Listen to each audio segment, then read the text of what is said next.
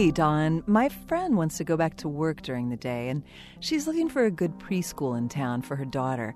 Any suggestions? Well, Yael, I think it depends on what she means by a good preschool.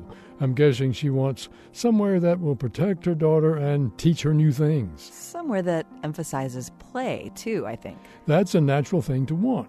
And we are not the only species that values these things for our children. Giraffes, in fact, sometimes leave their calves in a sort of nursery. Like preschool, this is a group of the community's young that has a designated babysitter standing guard, usually one of the moms. That's impressive. After all, a newborn giraffe is about 6 feet tall and 200 pounds, so it must take some effort to keep an eye on several of them. But I also know that giraffes will suckle until they're around 18 months old. How does that work with the nursery? Like your friend, mother giraffes have to go out into the world to work, in this case, foraging for food and water.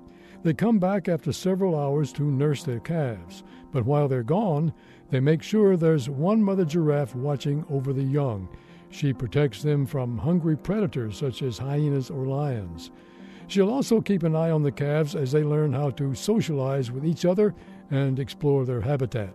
That's when the young giraffes get to play. Sounds like a lot of fun for giraffes, though you still haven't told me of any preschools in town. This moment of science comes from Indiana University. There are thousands more moments of science on our website at amomentofscience.org, where you can also view videos and sign up for podcasts. I'm Yael Cassander. And I'm Don Glass.